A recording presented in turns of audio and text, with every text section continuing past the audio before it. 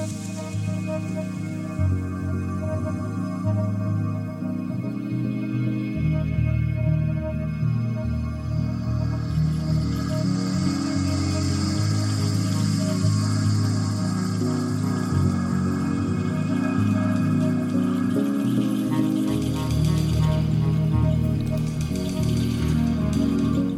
J.R. Woodward, and Jennifer McCoy is my guest on Our Social Landscape. Dr. McCoy is Regents Professor of Political Science at Georgia State University, non-resident scholar at the Carnegie Endowment for International Peace, and a research affiliate at the Central European University Democracy Institute in Budapest. She also served as director of the Jimmy Carter's Americas program for 17 years, leading projects on democratic strengthening, mediation and dialogue, and hemispheric cooperation. The main reason I reached out to Professor McCoy, as I mentioned in the interview, was an attempt to make sense of our current political landscape, which seems completely off the chain in ways that I believe are unique.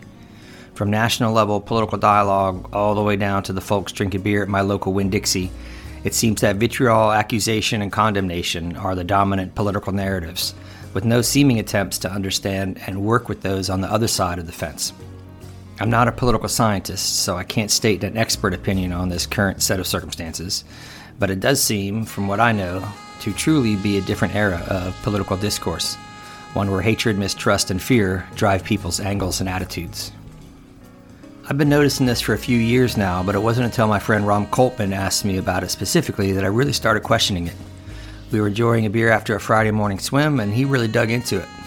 We're in our 50s, and we've been paying attention to the world for a good while now, and neither of us could make sense of exactly how America came to be in this position. Over the years since that conversation, I've asked many of my guests here on the podcast for their theory, and I keep digging and digging and digging. So when I came across the work of Jennifer McCoy, I was really intrigued. She calls it pernicious political polarization, and that description is just perfect. I never would have come up with the term, but it hits the nail on the head. I don't want to spoil the interview by giving it all away here, but as you might guess, the fear is that this level of polarization includes a concomitant eroding of democratic principles. One final introductory note before we get started. I actually conducted this interview last fall in 2023, but purposely postponed putting on the website until now. One reason is that I wanted to wait until we enter this election year, and at this point, Donald Trump and Joe Biden are the presumptive nominees for president, yet again, a reality that makes no one happy. Also, today is the 4th anniversary of Our Social Landscape, so I figured my 5th year of this blog and podcast is going to be a heavy one. Our political system is a mess, and I'm happy that Professor McCoy agreed to give me some insight into how we got here and how we might move forward and forestall further calamity. Hello. I am a political science professor at Georgia State University in Atlanta, and I started this project about 8 years ago to study what I called pernicious polarization because of my work first in Venezuela. I had studied Venezuela for a long time as an academic, but I had also worked as a mediator there through the Carter Center with former President Jimmy Carter, when we were invited to help to bring communication between President Hugo Chavez at that time, this is 2 decades ago, and his political opposition. And I watched that country really divide politically and socially, families dividing, communities dividing, and a real enmity building among them. And then eventually the democracy failing, and finally the economy failing. And I started looking at those dynamics and could see them happening in other countries around the world. So I wanted to study that, and I recruited a group of scholars to help me study that. And we found very similar dynamics of the way it works in very, very different countries, rich countries, poor countries, all different cultures. I also could see it happening in the United States, and it made me very concerned. Sure. So I've been studying it since then. Okay, great. Did you actually meet former President Carter? Yes, I worked with him extensively. I was working at the Carter Center, as a director of the Americas program. So I traveled with him extensively to Latin America. Wow, that must have been a treat, yeah. So I wanted to talk to you in an attempt to make some sense of our current political landscape. And I've really been thinking about it for a couple of years. I started this blog in 2020. And then we have the George Floyd murder and the subsequent protests, and then that election in the fall. And I interviewed a number of people, strangers and acquaintances, just about their thoughts on the election. And since then, of course, it's probably intensified. The Trump presidency, the January 6th, all the DeSantis happenings here in Florida. And so conversations with friends and students usually end up being like, what the hell is going on in the U.S.? Like, is this a really unique time? There's always been some contention. I know, civil war, civil rights, we've always had difficult times, but it seems like right now is just a different kind of heavier time. So I didn't have a real quick and easy answer, and I've been working on it ever since. And trying to gain that understanding led me to you, and particularly your work on that pernicious polarization. So maybe you could start by defining what that term really means in the literature, like how you all use it in your field. And then the first part of my inquiry, do you think this is a unique time that we're living through, or is this just a one in many cycles? Great questions. The way that I define pernicious polarization is when a society divides into two mutually distrustful and antagonistic political camps. So I'm talking about political polarization here. So political camps. And in some countries, that might be their identification with a particular leader. Like in Venezuela, it was pro-Chavez or anti-Chavez. So it's not necessarily a division between two political parties. In the United States, it is two political parties. And it's pernicious because when it becomes extreme, then politics gets simplified around this single dividing line. And it means that people become suspicious of each other. They stop communicating, stop being willing to compromise. And that breaks down the ability of our government to solve problems, to work together to solve problems. And eventually it creates an existential threat so that people actually perceive that if the other party comes into power, it can be an existential threat to their way of life or to the nation as they know it. Mm-hmm. And therefore, they may be willing to support anti-democratic practices to keep their side in power or to get their side into power. And so that's the pernicious consequences for democracy. Certainly in the United States, as a society, we have been divided in the past, severely divided. You mentioned the Civil War, of course. That's the extreme when it erupts into violence and war. We're trying to prevent that today. We've been divided. There's been polarization around the turn of the century from the 19th to the 20th century. There were some similar circumstances to today with very high income inequality and with a lot of dissatisfaction over the way politics were going. And then you mentioned the 1960s, the Civil Rights Movement, the Vietnam War. There was a lot of division and violence then, too. Of course, people were assassinated in that time. Right. So is today any worse? Is it any different? I would say what's different about today are two things. One is that this is now clearly a political identity.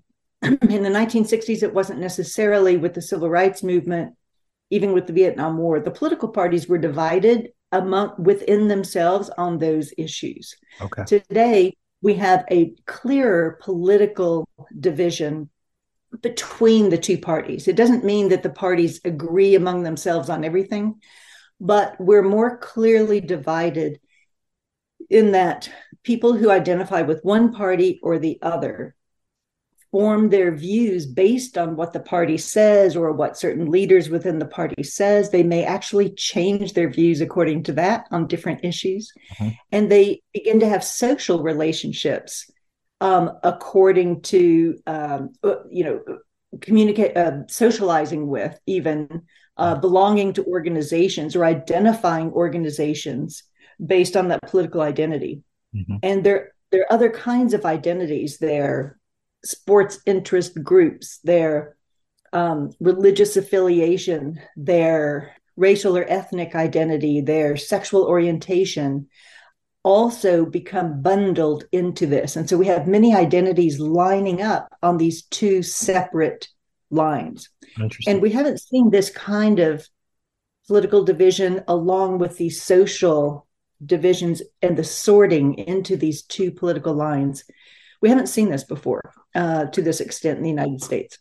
Okay. The second reason why I think it's different today is because we are facing existential threats as a country and as a world. We have never resolved the nuclear threats. And now with Oppenheimer coming out, I think maybe that will come back onto the public agenda and people pay attention to it again. But we still have nuclear weapons and sometimes with not very stable political control. We're looking at Russia, today and others. Yeah. And of course, climate change. Right. And when we cannot agree, even among ourselves in a country, on moving forward with addressing these are clearly existential threats. The same with the pandemic health threat. Yeah. And if another one arises, these are existential threats that we simply are not agreeing on, even addressing, even that they are a threat. That they're even a threat, right? Just the basic understanding, the facts, quote unquote, if you will. Yeah, I was going to ask you that later, but you got to it now because you wrote in a piece in 2019, you said, the increased party polarization in the 1990s and 2000s as Americans sorted into more ideologically homogenous political parties. And I was wondering if that actually was new. So back in, say, let's go to MAGA, the Make America Great Again, when I don't know exactly when that was. I'm assuming the 1950s, Leave It to Beaver kind of world. There wasn't that same level of full ideology that you identify completely. If you're a Republican, you have these views, and Democrats, you have that. He's saying there's more movement within the parties. Exactly. Okay. It's what we call cross-cutting differences. And so there were a lot of things. There were coalitions that were built with one part of the Republican Party and one part of the Democratic Party. So for the civil rights movement, for example, but not all Democrats, because there were many Southern Democrats at that time. Did not favor civil rights. And so the parties were not homogeneous within themselves at all. And so there were, different factions, what we would call a catch-all party. It had many different views. Generally, you could say Democrats were a little bit more liberal on what we'd say now progressive.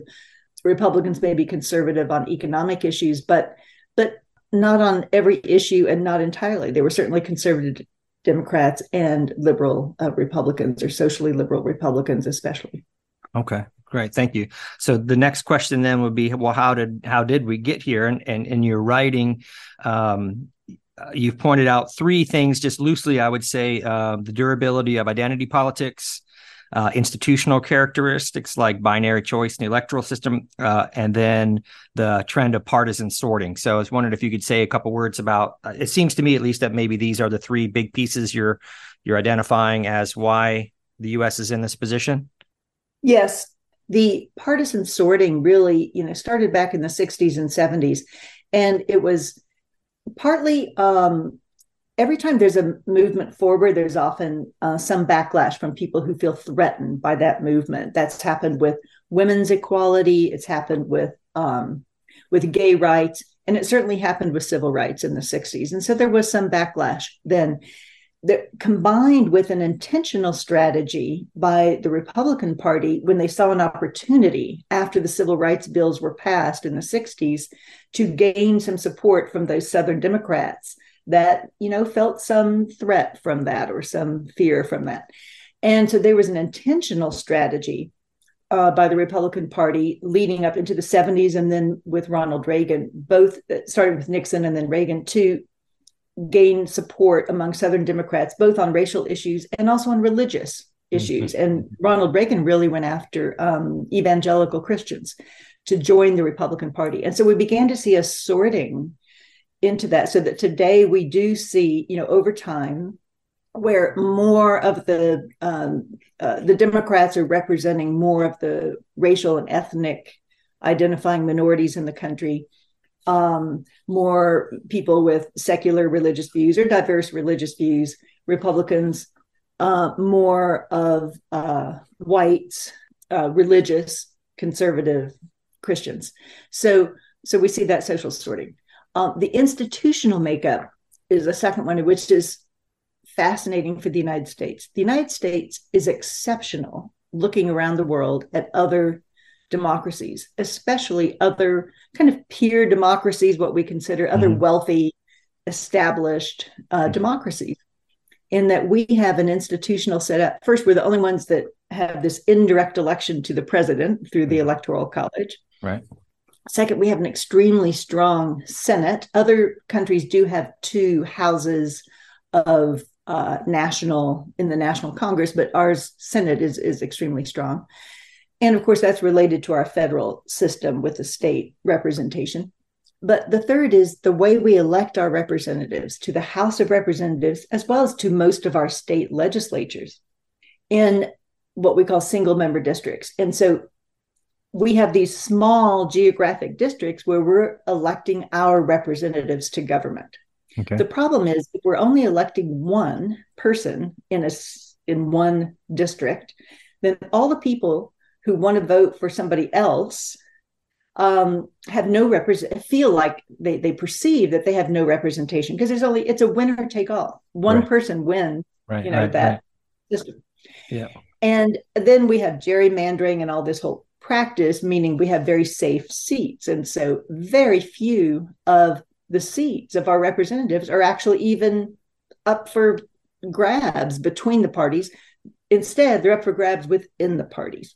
Gotcha. So that means that kind of system favors a two-party system, because it's really hard for a third party to break in there or an independent to break into there. And so what we've ended up with is a very strong two-party system, which means there's only two choices. Yeah. So what happens if we get to today and you have leaders or candidates that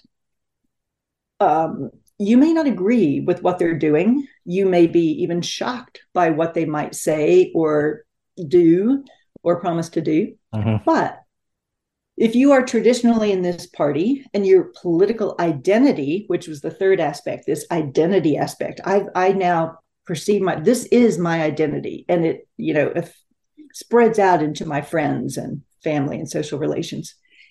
So you have this identity and loyalty to a party, but you don't like the candidate. The only other choice is this other party. There's only one other real choice. Right. You might vote for a smaller party, but it's kind of a throwaway, kind of a wasted vote. So you've only got this other party. Well, this other party now, with our extreme polarization, we are now seeing them as a threat. And we're hearing the political messages from political leaders who are re-emphasizing this threat, or even inventing a threat, and the other side is an enemy. And so we say, well, we're not going to vote for them. Right. And so we're going to go ahead and keep voting for this person that you may not even agree with what they say about democracy, what they, any of their aspects. And so this is this binary, this rigid system that locks us in, and it locks in the political candidates as well. They're afraid to compromise and negotiate with the other side because they're afraid they'll be punished by voters who see that as selling out. Right. Yeah, we've seen it. Even treasonous and traitorous. And they hear those words being used in the political, atmosphere. And so this is a real problem. If we can't communicate, if we can't negotiate, if we can't compromise, we cannot solve our problems. Wow. Thank you.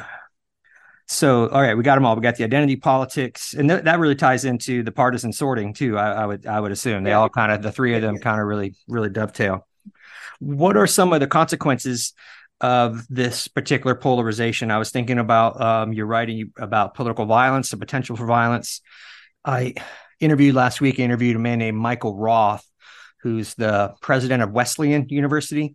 And he's kind of a public academic. You'll see him in New York Times here and there and CNN and whatnot. And I asked him a question similar to this. I told him I was talking to you about this particular time and what makes it different. And first thing he talked about was violence and the potential for this kind of violence. And so that kind of dovetails with what you're saying. But then also the eroding of democracy piece. So you wrote, the most common outcome of episodes where democracies reached pernicious levels of polarization was some form of major democratic decline. with many of the countries descending into some form of authoritarianism, right? And ties into a quote later in that same piece. In other cases like Turkey and Poland, leaders relied on explicitly polarizing populist strategies to gain and retain power, sowing division to energize their supporters while claiming that it's necessary to curtail democracy. So please tell me that's not what we're doing right now. And particularly, I live in a state where we're banning books and things like that now in schools. And it seems, I don't want to think we're going down that road, but. Well, at a minimum, we have a problem of dysfunctional government. As we discussed earlier, we have real difficulty in solving problems at the national level.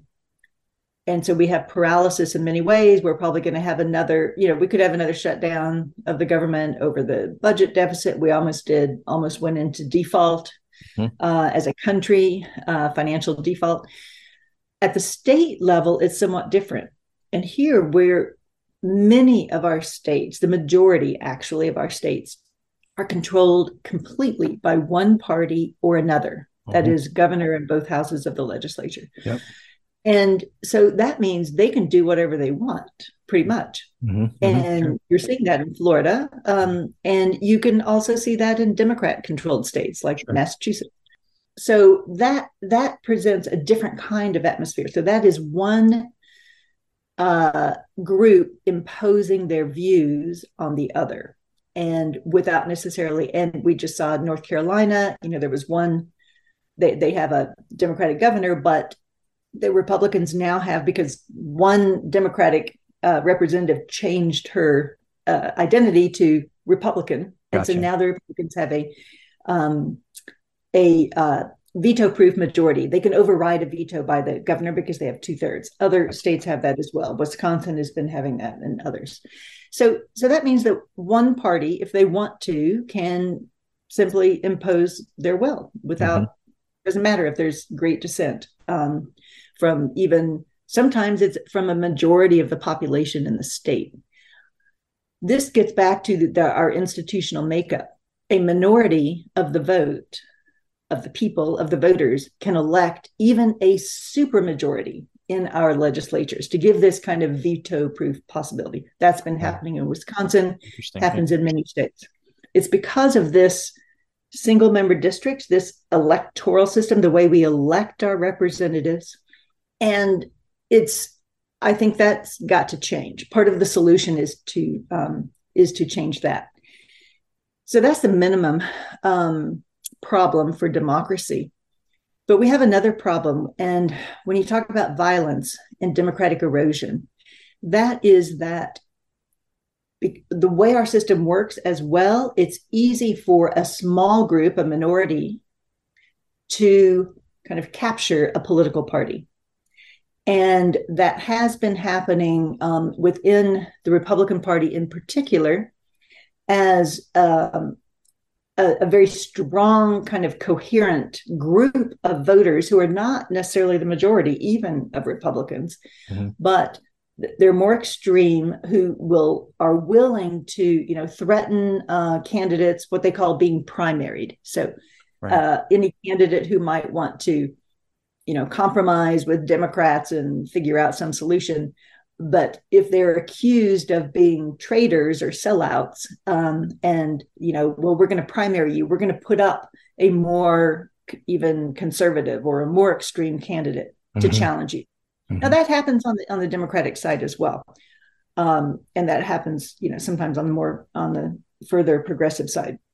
But what it means is that the center is dropping out of our democracy. But the Republican Party in particular has been willing to go along with extreme positions. Right now, we have in our Congress, the Speaker of the House of Representatives, in order to get elected, made promises to a small extremist faction within the Republican Party, which we're now seeing playing out and holding hostage to their desires on the budget and on other issues.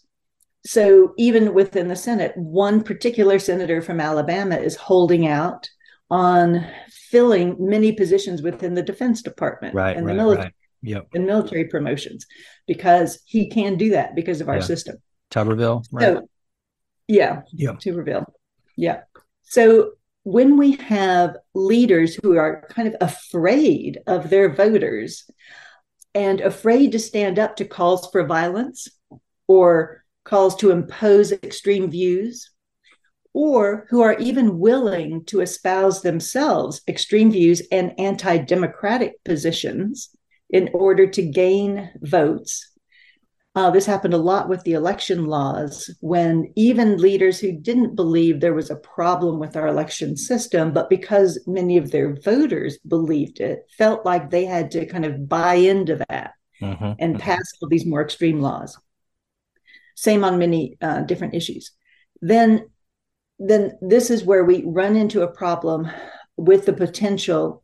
If we have political leaders who are not only afraid to denounce calls to violence or acts of violence or threats of violence or threats of anti-democratic action, but who might actually even be espousing it, that is a real threat to democracy. And I think that that's happening in the Republican Party because it has been captured by really by Donald Trump. It looks like today still holds, unusual sway and his supporters over it, so that many of the Republicans will kind of tolerate or go along with actions and follow his lead, for example, in discrediting the justice system, discrediting the FBI, so discrediting many of our public institutions, because Trump does it to protect himself for his own, mistakes. Sure. Yeah, that's a bad road to go down. So thank you for that. That the violence and the democracy part, I just hadn't put them quite together, but that's nice. Okay, before we get to the last one, the big one, real quick one about more international. So how does the U.S. fit, say, with other countries in this regard? I know you've studied Venezuela extensively, but you studied Brazil and Lulu and all the rest, for example. So how does the U.S. fit in relative to some other places in terms of our pernicious political polarization? Yeah, it's much more. We are very divided, much more like other younger or less established or less wealthy democracies who are eroding their democracies as well as being polarized. And so the US is much closer to cases like India, Brazil, even Turkey and Hungary that have eroded tremendously. We're not as bad as Venezuela, which is now a completely authoritarian state, but we are as perniciously polarized as many of these other countries. Unlike most of the wealthier European democracies, Japan, South Korea, Australia, New Zealand, those that you might consider sort of more pure countries. So yes, it is unusual. Okay. So then the $1 million question: how do we get out? So you've said in a different interview, you said, we have such a myth around our Constitution and American exceptionalism. First, it makes people very complacent. And second, it takes leaders a very long time to recognize the risks we're facing. It's very hard to adapt. So how does that tie into fixing our current kind of our position in polarization? Can some of the reforms used in other countries, would they work here? Do you see political certain particular people or programs that might point us in the right direction? But how do we, I guess we got to stop digging. The first thing, get out of a hole, is you got to stop digging. But what would you recommend if you had the magic lever you could pull? What would you do? It's complex because there are a number of different facets of our polarization. We haven't even talked about all of them. So it is complex, and but what I want to focus on are the incentives for political leaders. There's a lot of movement. When I started this project 8 years ago, not very many people were talking about it. Now, many people are talking about it and are concerned about both our polarization and what's happening to our democracy. So there's a lot of citizen-led efforts to figure out how can we cross the divide, how can we communicate with people who have different views, can we do these bridging kind of exercises and come back together, find common values and interests. That all is very important. The problem is, it's not going to change the top level unless there's a tremendous groundswell of pressure from below. That can change the incentives for political leaders. That hasn't happened yet, but that needs to happen. Okay. And that's going to require not only grassroots, citizens coming together, but it's going to require business leaders and faith leaders and, media and cultural and artistic entertainment figures, academia. It's going to require a lot. Yeah. The problem is, of course, agreeing on specific proposals to push for that's more difficult. Okay, so we've got to change the incentives of our political leaders. Right now, because of our institutional structure, the setup, the way we elect people that I talked about, there's a lot of other things, the way our media works. There are lots of different aspects. But I think we need to change the incentives. So one of the first things I would say is we need to change this system of electing people. And if we can move to a system that most other democracies use, which is called proportional representation. Okay. What that means is, let's say if you took Florida and you have, how many representatives do you have from Florida? I don't remember off the top of my head. So I know we have 67 counties, but that's about the only thing I know. So I don't know how many we have off the top of my head. Okay. So let's say, I'm going to take Georgia because I know Georgia. Okay. There we go. We have 14 representatives to Congress, to the House of Representatives in Washington, D.C. Okay. If we, instead of having 14 little districts where only one person wins, that winner take all kind of thing, which can be gerrymandered to favor one party, whoever's in power, will gerrymander it, draw the district lines to favor them. Yeah. If we created, let's say, 4 larger districts so that there would be 4 people or 3 people elected for each district, what would happen then in this other kind of system called proportional representation is all the political parties, including in Georgia, we have 3 basically, Democrat, Republican, Libertarian. Okay. The Libertarian doesn't ever win a seat, but they're usually on the ballot. They could all run. And let's say in a 3-person district, it's feasible, it's possible that each one of them could win a district because the people, the voters would split up into the parties that they wanted to vote. Yeah. It's possible if the Libertarians could convince enough people, well, now it's not a wasted vote, we could actually win a seat. Possibly. There could even be one of each party, or there might be 2 Republicans and 1 Democrat. Sure. People would feel, so that's proportionate. It's representation proportionate to the number of people who vote for them. That makes people feel more represented. And it's fairer, and it weighs votes equally. Yeah. And so people will feel like, okay, now I've got somebody in there I can go to. I can choose which one of those representatives I want to go to for whatever I need, my constituent services. But I feel like there's somebody in Washington, now representing me. And that also means that it might allow the breakup of this really rigid binary system that we have. It's an either or. It might allow either for a libertarian to come in, or it might allow for, a less extreme candidate being chosen in a primary by either the Democrats or Republicans. So I think that would help a lot and start to change the incentives, give us more flexibility. And if we had more political parties, it could also allow for some coalitions to be built, more flexibility, more fluidity in that sense. So we might actually start to solve some problems, to make people feel less threatened by the other choice, by the other side. And that would help strengthen our democracy, make it more effective, start solving problems, and make people feel better. The cynic in me says that's the fox guarding the chicken coop. They're not going to the Republicans and Democrats aren't in a mood to share, right? But maybe that's where the grassroots part comes from, or that's exactly right. That's going to take mobilizing people, organizing people, educating people. What are these alternatives that we could be doing? Why are we just following this system just because we've been, one thing most people don't realize, we didn't always have this system. This system of only electing one person per district came about because of a law in 1967. So only in 1967 did we have a law that said this is how it's going to be done. Okay. Before that, the states could choose how it was Okay. going to be. Okay. Okay. So this is not in the Constitution. Sure. It's not anything. So all we have to do is get Congress to repeal that law. Right. All Okay. we do. So that's all. Yeah, that's all.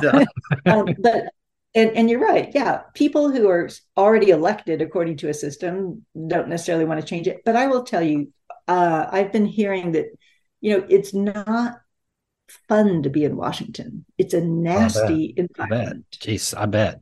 And I think a lot of people are not going into politics because of it either.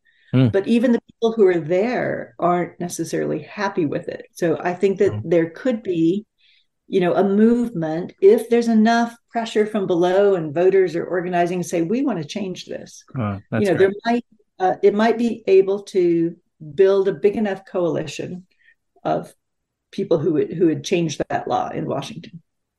That's great. Thank you. Yeah, I've asked a lot of people that I've interviewed, from artists. I've interviewed musicians and writers, poets, Noam Chomsky, professors.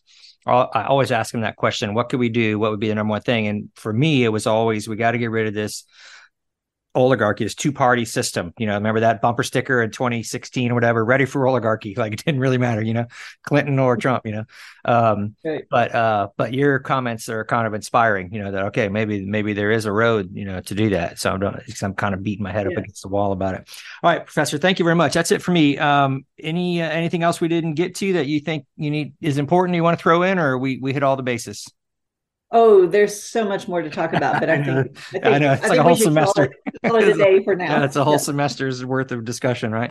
Well, thank you very much. It was a pleasure to meet you, and I appreciate your time. I'll be in touch. I'll send you an email with some loose ends. Okay. All right. Take care. Thank you. Bye-bye. Bye-bye.